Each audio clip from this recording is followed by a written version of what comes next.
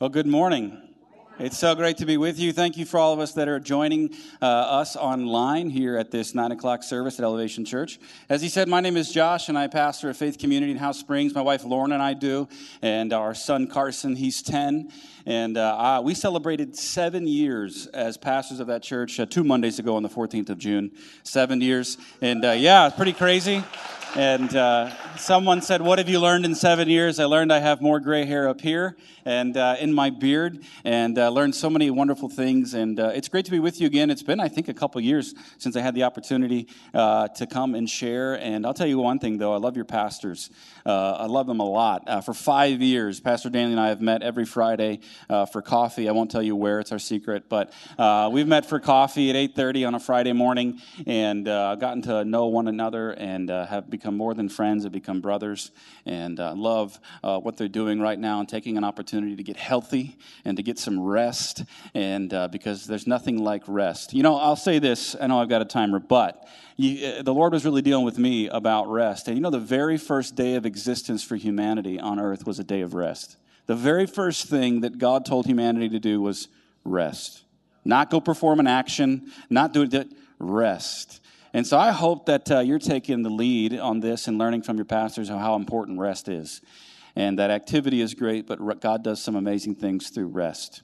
But I want to jump in today. I want to share with you a message that I've already preached. I preached it at our place, and we're in a series called Sunday School Stories, where we're just going back through Scripture and looking at stories that we heard maybe as kids, or if you didn't grow up in church, maybe you've heard them, stories like David and Goliath and Joshua in the Battle of Jericho, and all these kind of stories, and looking how God uses everyday, average, broken people to do some pretty amazing things. And I took over the course of 2 weeks to preach on Gideon. And I don't know how many of you have heard the story of Gideon. Some of you may have. And one of the most notable things about that story is how Gideon uses these fleeces, right, to test God, that he needed a sign.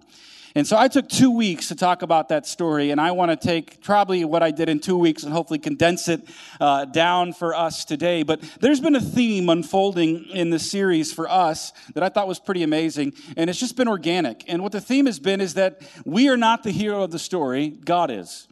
That God is the hero, right? That David isn't the hero of the story, that Joshua isn't the hero of that story, and any story that you'll read, that it's not the individual in the story who's the hero, it's God.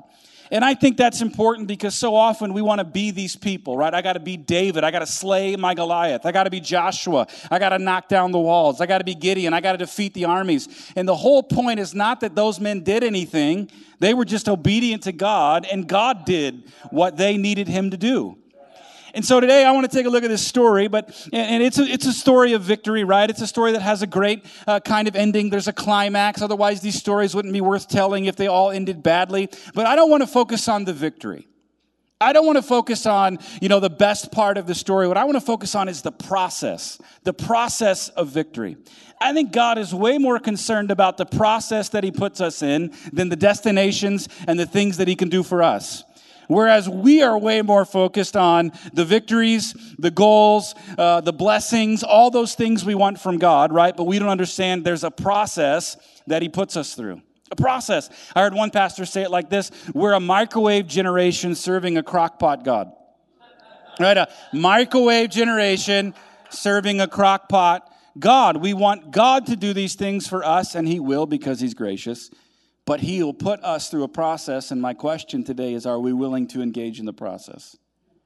Are we willing to trust God in the process? Now, Gideon, he comes from the book of Judges. He's mentioned in Judges 6, 7, and 8, and then again in Hebrews chapter 11 and the great Hall of Fame of Faith chapter. Judges comes after the book of Joshua. Joshua is a great book, a book of conquest, a book of blessing where they go into the land that God promised them and they win all these battles. And Joshua was the kind of man that if God said it, he did it. If God said it, he did it, no matter how crazy it was. Joshua dies, and before he dies, he instructs the people. He says, I want you to continue to be faithful and obedient to God. Whatever he says, do, and you'll be blessed. But just like we see all throughout the Old Testament, the Israelites struggled with blessing. They would be blessed by God, and then they would forget God because they didn't need him. After Joshua dies, within a generation, they've forgotten God. They think they can do it on their own. See, that's the problem with victory. Victory and success are harder to manage than failure. But we all want victory. They get victory, they get success within a generation. They're worshiping Baal, they're worshiping the gods of the people that they are conquering. They're doing everything that God had told them not to do. And finally, Judges chapter 6, they cry out to God, rescue us. We need help. We're suffering down here. God sends a prophet to them. Gideon's not the prophet. God sends the prophet, and the prophet says here, I want to remind you of something. I want to remind you of all that God has done for you. He rescued you out of Egypt. He fed you in the wilderness. Your clothes didn't wear out. He gave you victory over your enemies. And he says, I want you to know something, because the Midianites here are the people that are attacking Israel. They're stealing their crops. They're tearing their houses down. The Israelites are living in caves. They're being severely oppressed by Midian. And the prophet says, your problem is not Midian. Your problem is you. Your problem isn't Midian. Your problem is your disobedience. This is not a fun message, I promise, but it's good. Your problem is that you're not continuing to trust in me. You're trying to trust in yourself, and you've begun to worship things that have no power and don't mean anything. I'll rescue you, but I want you to see that your enemy is not your problem. I think that's difficult for us because we don't always want to take responsibility, right? Now, there are some problems we have that we inherited because of other people. But there are a lot of issues that we face that we play a role in. And I think the Spirit of the Lord at times needs to remind us that our enemy isn't our biggest problem, it's us. And so God says, I'll rescue you. And he raises up this man named Gideon, and we find Gideon in the bottom of a wine press threshing wheat. He's threshing wheat in the bottom of a wine press, which you don't normally do. You want to thresh wheat on an open surface, so when you throw it up, the chaff blows away, and you're left with that kernel of wheat, right? That thing that provides life and sustenance. But he's in the bottom of a wine press because the enemy's stealing their crops. So he's hiding out, right? Threshing wheat. And God shows up in the form of Jesus and says, hey, Gideon, mighty hero. He calls him a mighty hero from the very beginning. Gideon's not a mighty hero. Gideon hasn't done anything. He's afraid, and he's threshing wheat in the bottom of a wine press. He doesn't even realize it's God. And he's talking to him like, who are you? Who are you talking to? He's like, I'm talking to you. You're a mighty hero. You're going to rescue these people. Goes through this whole conversation with him. Once he realizes it's God, he's like, I need a sign. Give me a sign. Right? You got to prove to me that it's you. And he goes and he makes this sacrificial meal, and he brings it back to the angel of the Lord, which is Jesus. And the angel of the Lord says, bring it here, takes his staff and touches the food, and it just completely consumes. It just burns up right there. And Gideon's like, falls on his knees. He said, oh, I realize it's you, God. It is you. Forgive me. You're going to kill him. And he's like, no, I'm not going to kill you. He says, now I want you to go, and I want you to destroy the altars that your father has built on his land to Baal and Asherah poles. Gideon goes at night. He does it the next morning. All the people are there mad. They want to kill him because he's destroyed their altars. And it's interesting. These people in the beginning of chapter 6 are crying out to God to save them. And just a few verses later, they're mad when Gideon destroys the gods that they've been serving in the altars. Isn't it kind of interesting that we want God to fix our situation, but we don't want to do anything? We want God to come into the middle of our mess, and we don't want to stop doing the things that are killing us and that are destroying us because we love our dysfunction. Right? I mean, I know I do. I don't know about you. Dysfunction, although difficult, is known, and known is better than what is not known. So they're crying out to God on one hand, and they're ready to kill Gideon on the other because he's pointing them back to God. And Gideon's father steps up and says, okay, if these gods are really real, let them defend themselves. You don't need to kill my son, so they agree not to kill Gideon. So Gideon's seen some amazing things. God just, completely consumed food on a rock. He destroys the gods, and his life is spared. And God says, all right, Gideon, it's time to go fight the Midianites. And Gideon says, give me one sign. I need another sign. He said, what I'm going to do, God, is I'm going to take this piece of wool, and I'm going to lay it outside, and I want everything to be dry around it, yet I want it to be wet, like with dew in the morning. So he gets up. He wrings it out. It's wet. Everything else is dry. It's like, oh, man, Gideon, God is doing amazing things for you. And just when you think Gideon has great faith, he says, all right, God, I know I asked you for that. I need another sign. He tests God. I need another one. Here's what I want now, God. I want everything around the piece of wool to be wet and the piece of wool be dry. He wakes up the next day, and it's that way. So God, every time Gideon asked for a sign, God gave him a sign. He tested God 3 times, and God came through 3 times. And just when you think that you wouldn't do that, you would. Gideon is no different than Moses. Moses says, give me a sign, God, and God does. Give me a sign, and God does. And then Moses is like, yeah, I'm still not your guy. I'm still not going to do it, right? And that's when God sends Aaron. Now, we all need signs. What's amazing is God's grace, as Gideon is mentioned in Hebrews chapter 11 in the great hall of faith, that he was a man of great faith, even though we see here that it took at least 3 signs for him to do what God asked him to do. So now we get to where I want to start, and that's in verse 7. Chapter 7. Chapter 7 opens up with Gideon. He gives this big, huge, kind of speech thing, and he rallies 32,000 men. 32,000 men to come fight the Midianites, although there's 135,000 Midianites. They're outnumbered by 100,000 men. He gets them all together to go and fight the Midianites, and then God does something unique to Gideon. God kind of turns the tables on Gideon and says, okay, I'm getting a little bit ahead of myself. He says, you tested me, Gideon, now I'm going to test you. You tested me, now I'm going to test you. First thing I think I kind of gather from this story is that the victory is really God's. The victory is God's. It's not ours. Let me read to you. This is Judges chapter 7. We're going to skip around. We're not going to go in linear order in the verses. This is verses 7 through 9 and then 15. So the Lord told Gideon, with these 300 men, and we'll get back there, I will rescue you and give you victory over the Midianites. Send all the others home. So Gideon collected the provisions and the ram's horns of the other warriors and sent them home. But he kept the 300 men with him.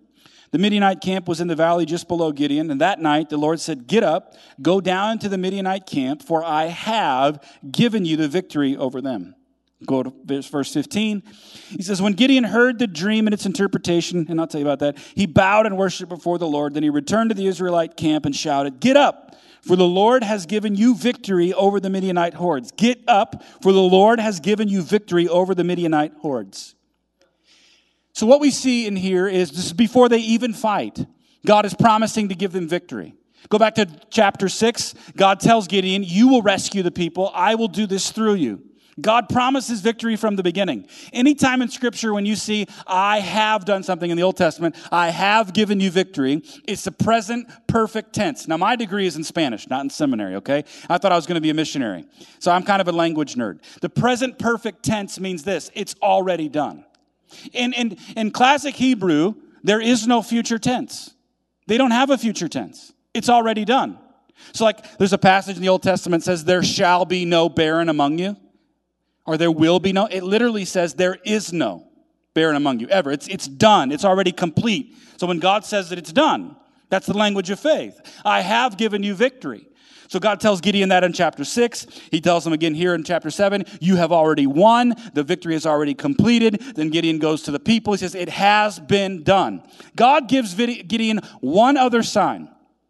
He tells Gideon, if you're still afraid, I want you to sneak down into the camp, and I want you to you'll hear these guys talking in the tent, the Midian camp. So he sneaks down with a guy, and he hears this conversation between these 2 Midianite soldiers, and one of them says, so Gideon's outside the tent listening, and he says, I had a dream last night, this is this Midianite soldier, that this loaf of bread, this barley loaf, came rolling down the hill and destroyed our camp, and I don't know what it means.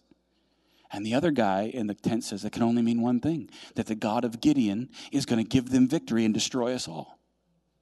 So Gideon hears that, and he's like, for sure, God is going to give us victory. Fourth sign, right? And he crawls back up, and then he goes to the men, and he says, God is going to give us victory. So, but here's what I want us to see. If the victory is God's, then the battle is God's too. Right? If the victory is God's, then the battle is his as well. When we see the battle, God sees the victory. And you sang that song today, right? The battle belongs to the Lord, which is so cool because I asked our team to sing that last week for this particular message. And I didn't tell these guys anything except I sent them my notes. That the battle belongs to the Lord, that the victory is God's, that you and we do not get to take credit for the victory or the battle. We just have to, but God leads us into battle. How many of you want victories without battles? Be honest. Don't give me the spiritual answer. Right? I want the victory, but I don't want the battle. If God was good, then he wouldn't lead me into battle. No, God is good, so he does lead us into battle. He does lead us into battle. And we have to realize that as Christ followers, that we're fighting from victory, not for victory, because it's already done. But think about this story's crazy. If you're Gideon, how are you responding to this? And it gets crazier. I mean, we can celebrate it because we look at it the victory. We're not in his process, right? Because I said, Gideon tested God. Now God would test Gideon. And that's the second thing here is the testing. So the victory and the battle are God's, but the testing. What is the testing? Here's the testing. Let me read it to you and we'll talk about it. So Jerubbaal, that is Gideon, his name was changed after he tore down the altars, and his army got up early. This is the beginning of chapter 7, and went as far as the spring of Harod. The armies of Midian were camped north of them in the valley near the hill of Moreh. Then the Lord said to Gideon, "You have too many warriors with you." "No, I don't, God. I'm 100,000 down. I do not have too many warriors." "You have too many. If I let you fight the Midianites, the Israelites will boast to me that they saved themselves by their own strength. Therefore tell the people, whoever's timid or afraid may leave the mountain and go home." So 22,000 left and went home, leaving only 10,000 who were willing to fight. God says, Gideon, hey, just let everybody know who's afraid they can go home. 22,000 leave. 2/3 get up and walk out. He's got 10,000. Midianites still got 135. But the Lord said to Gideon, "There's still too many. Bring them down to the spring, and I'll test them to determine who will go with you and who will not."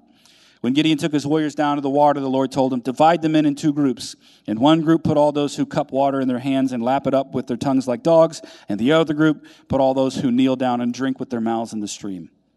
Only 300 of the men drank from their hands. All the others got down on their knees and drank with their mouths in the stream. I don't know the significance of why or how God used that to determine who could fight, but he did. But he got it down to 300 from 32,000. So that means 31,700 warriors went home. And Gideon was left with 300 to fight 135,000. Ridiculous. God doesn't make sense a lot, right?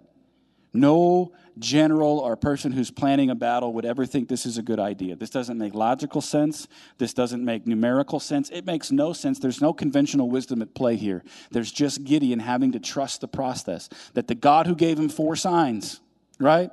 They said, "I have promised you battle." Either he's going to come through or he's not. Gideon's faith is not only being tested, it's also being revealed to him by God. Because faith is what? It's the evidence of things not seen, the substance of things hoped for, right? God found Gideon in the threshing floor, in a wine press. Here's something unique about Gideon's name. Gideon's name means hewer. Like when a stone is hewn, when a stone is removed, if you take a piece of rock, like think of the statue of David, right? That's in Italy somewhere, I think. That was once a big piece of rock that this amazing artist removed things, subtracted from that rock to produce the statue of David. That's what Gideon's name means. Things to be removed, to be shaped, to be formed. He is found in the bottom of a wine press threshing wheat. And when you thresh, things are removed and they're sifted. You have less than what you started with. Sometimes the test that God puts us through is removal or pruning. He takes things away from us. We want God to add. We want more, right? We pray for more. Our culture is all about more. Get more, get more, get more. Succeed, succeed, succeed. And I think God does want to do more, but God does more by taking things away from us. We get this. Our culture is like this. The other day I was driving Highway 30 and I looked over and they're building this new building and I thought, I wonder what that's going to be. I hope it's not a, storage facility. Guess what it is? It's a storage facility. That's all we build anymore, storage facilities. Why? So we can pay to junk to be stored that we don't even use. And then we go get more junk. Right? Like, that's a first world problem. We have so much junk that we have to pay to store the junk that we'll never see again. Now, if you have a storage unit, I'm sorry, I'm not trying to offend you, but I saw the other day that there's an app out there called Neighbor, and it's an Airbnb for junk, where you can pay somebody to store your stuff at their house. And yet we still don't have enough, do we? And we're on this rat race or wheel of more. God, give me more. God, give me the increase. Yeah.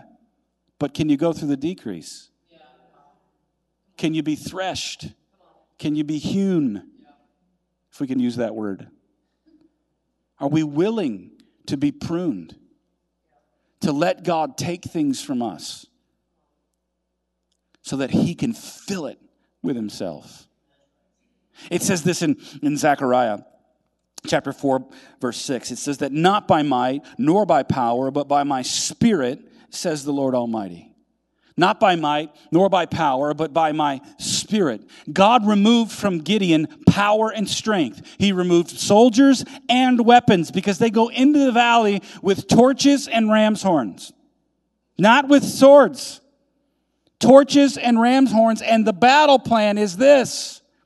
Whenever we go into the valley, here's what we're going to do. He divided the guys into three groups of 100. He said, at my command, do this. We're going to throw the torches on the ground. They're going to light the ground on fire. We're going to scream and cheer and blow the ram's horns. And God is going to give us the victory.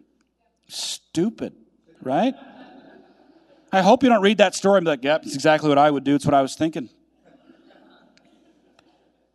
That's the plan. Power and strength are removed from Gideon. And the only thing that Gideon has left is to depend on the Spirit of God. On the Spirit of God. And that is not fun. That is not exciting. But we have to come to the realization that bigger is not always better with God. Bigger is not always better. I think that 2020 was a unique time in which even the church had to experience that bigger wasn't better. It wasn't about preaching to a packed out room. It wasn't about getting butts and seats because at least for 3 months there were no butts and seats, right? My butt was on my couch with you, watching church, watching myself, right? It was a perceived audience. You know, the scorecard changed, right? The scorecard changed. It wasn't just about getting people in here so that we could feel better about ourselves. Bigger is not always better with God. As a matter of fact, bigger can often be a hindrance. I was thinking about this idea of God removing things, and you see it all throughout Scripture. Especially when you get to the New Testament and right before Jesus ascends into heaven, he's got 120 followers left. If Jesus is a case study for effective leadership as it relates to numbers, he didn't do a very good job. He ended with fewer than he started. And he takes this group of 120 and he says, here's what you need. You need to go and wait, and you need to wait for the empowerment of the Holy Spirit to fall on you and to fill you so that you can accomplish this mission. Can you imagine if there had been tens of thousands of followers? You think they might have had a little bit of, belief in themselves. Look, Jesus, look around. There's 10,000 of us. We're going to take this world for you. There's 120. And Jesus says, you can't do a thing until the Holy Spirit fills you. Then you'll have power. Then you'll have strength. Because it's not strength and power in numbers. It's not by might nor by power, but by my Spirit, saith the Lord of hosts. Yeah. And you can see that pattern all throughout Scripture. Watch God remove. Watch God decrease. And he tells them, the Israelites, if you win this battle with 10,000, you're going to think that you did it. But you didn't do it. I did it because the victory is mine. There's this thing that we have to come to terms with is this, and that God is ultimately for God. He's ultimately for his purpose and his plan. I know that he's for us and not against us. But he's not for us when it's contrary to his plan. He's not for us when it's contrary to his character.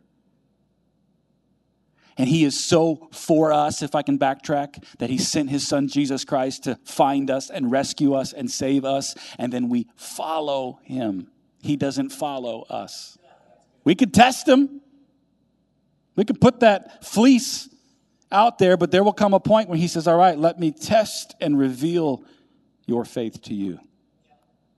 Let me just say this, and I want to share a scripture. I wrote this down, that God wants us to realize and remain totally dependent on him. To realize and remain totally dependent on him. God is not a parent that we outgrow.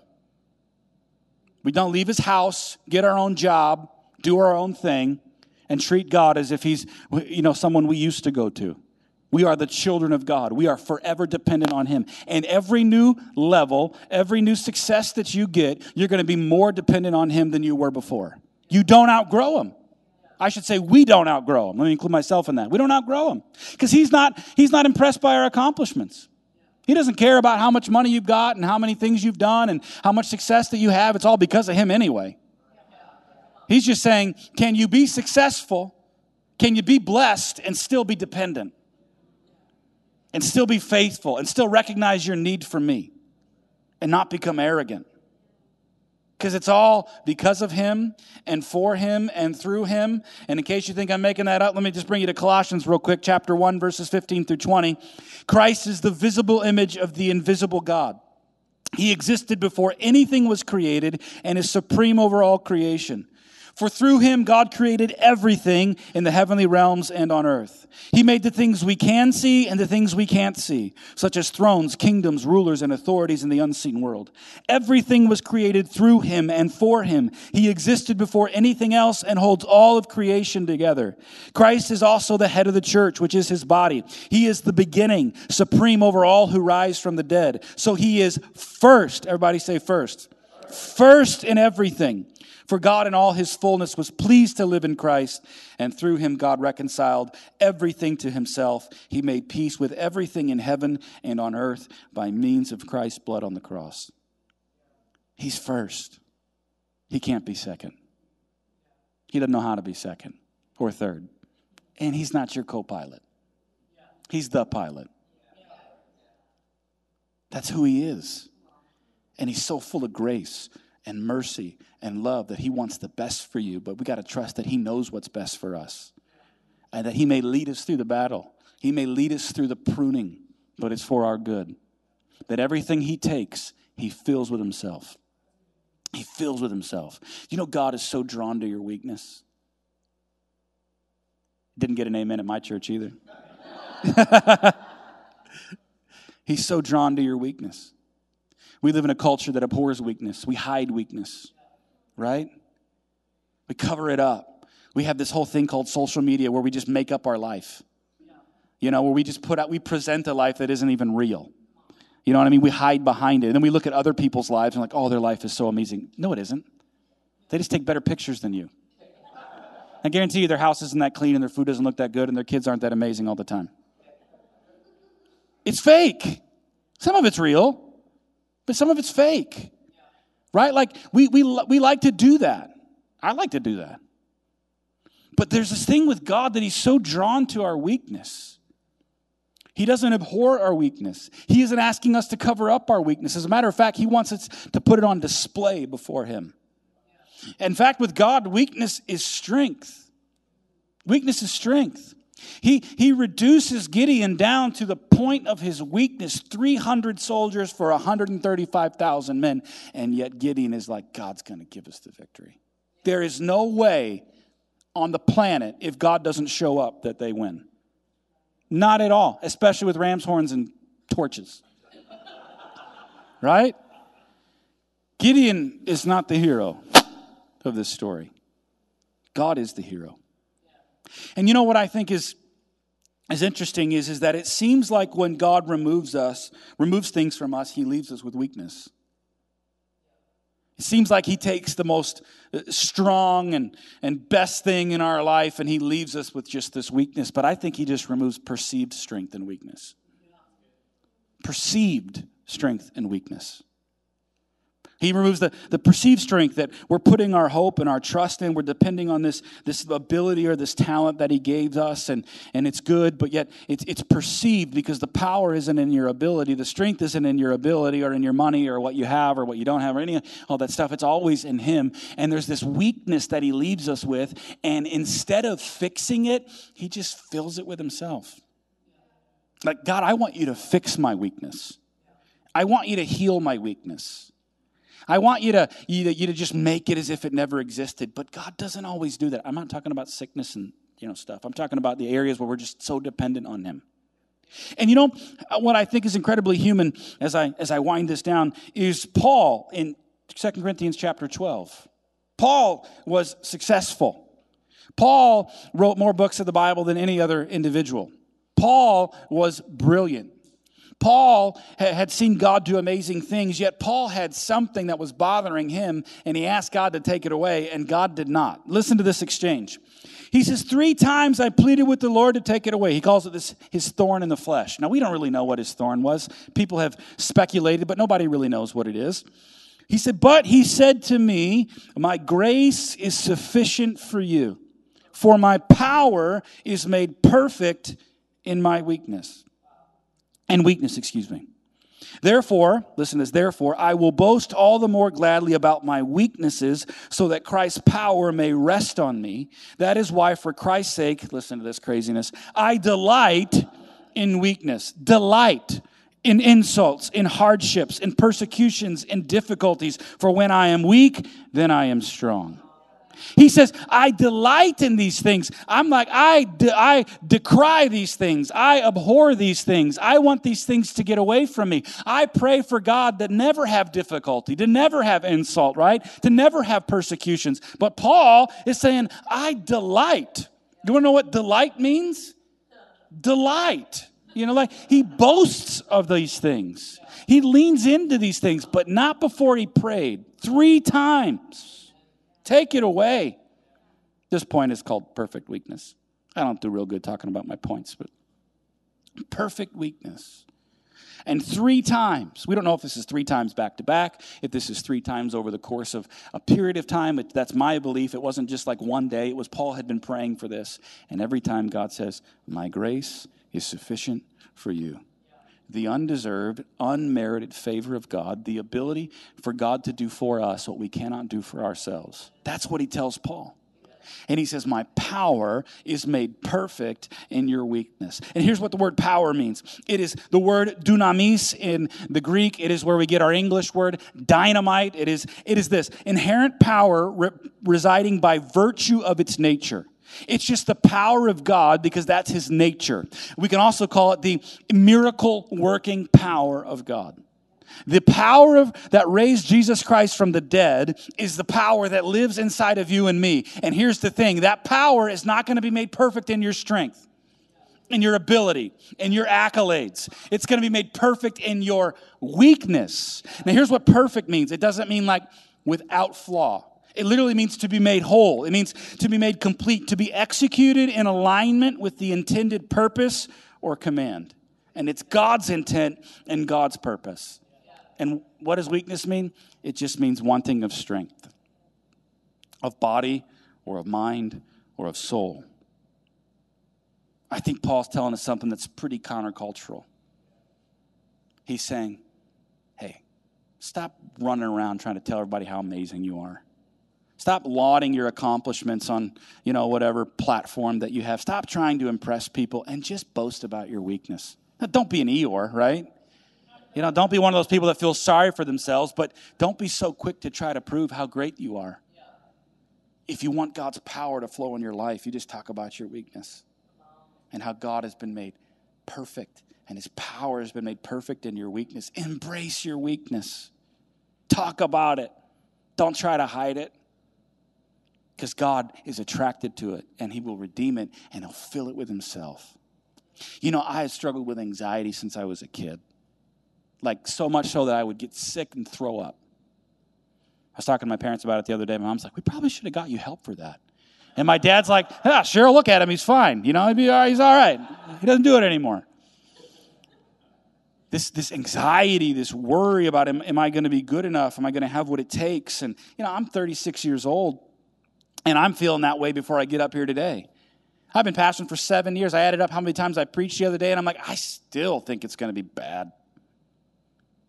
Like, did I prepare enough? And is it going to connect? And I'm more comfortable at my own place than I am here. Are they going to like what I have to say? All this crazy stuff. Get so worried and anxious and built up. And now my son's 10, and guess what? He's dealing with some of the same things. He's got some other challenges that we've recently discovered, and he's going to some occupational therapy. But I'm sitting there as a father saying, God, I want to fix this. God, I want to get in there and change this. My son's not going to be this or be this or be this. And I felt the Lord say, you need to trust the process. Yeah. But I'm a father and I want to fix. God, no, he's got to struggle, Josh. because the struggle is going to produce the power. Don't rush in and fix it because you can't. Can I tell you how good God is? Can I take a little liberty here, Dustin, on time? Okay. I'm almost done, I really am. I know how good God is. After we discovered some of the challenges my son has, I'm sitting in this room we have in our house, and I was praying, and I was just struggling. I was just like, to me, the weight of the world was on my shoulders, and I know other people have much, much bigger issues, but for me, I'm praying, and I felt the Lord say, Josh, he's right where he needs to be. It'll get worse before it gets better, but trust the process. And then he reminded me of something. 10 years ago, I was working for Joyce Meyer Ministries at the time, and I had started to travel. We'd go around and do conferences, and we were in Phoenix, Arizona. We were at Tommy Barnett's church. It was one of my first gigs, and I was doing the reserved seating at the front, and I met this guy the first night. His name was Frank Galvan from California. Never met this guy in my life. Said hello, got him his seat. The next day we go out to lunch, and Frank's there, and he's like, Josh, right? I said, yeah. He said, last night the Lord told me to share two things with you, but I really wanted to be sure. He said, first, the Lord wanted me to tell you that the time you spend away from your family, he's going to redeem. My son had just been born, and my wife, Laura, and we had talked a lot about, is this the right time to be leaving, twice a month? And we both felt it was right. And I'm like, whoa, I don't know you, Frank, but that's right on the money. He said, secondly, the Lord told me to tell you that he's got your son in his arms, and everything's going to be okay. And I thought, oh, God, what's going to happen? 10 years later, I'm sitting in my living room, and the next thing the Lord says, 10 years ago, I told you I had your son in my arms. It's a weakness that I have to embrace to watch God's power be made perfect in the life of my son. God is willing to let you struggle because he knows what's on the other side. He's willing to thresh you. He's willing to prune you, not because he's evil, not because he's mean, but because he's good. Are we willing? Are we willing to be hewn, to be tested? Is the victory worth it for you? Because the victory is just going to the next step's going to be harder. The next thing he asks you to do, it's going to get more difficult. And he wants you to depend on him. And he wants you to boast. God, apart from you, I ain't got what it takes. But with you, I do. It's not by might, it's nor by power, but by my spirit. I thought I was going to preach this message to my church because they needed it. And I thought, man, I'm Gideon, not the hero. I'm Gideon in the bottom of the wine press, afraid, threshing the wheat. But don't forget what God told Gideon. Gideon, mighty hero. So when he's threshing you, when he's pruning you, when he's testing you, he's already declared, mighty hero. Because I'm going to fill your weakness. I'm going to breathe into your situation and raise you up for my purpose. Would you bow your heads with me? I'd just ask if two questions. Number one, maybe you're here today, maybe you're joining us online, and you say, I've never taken the opportunity to give my life to Jesus, to follow him. If that's you, I'd love to give you an opportunity. The way I do it is you can raise your hand or you don't have to. You can I'm going to pray with you here in a moment.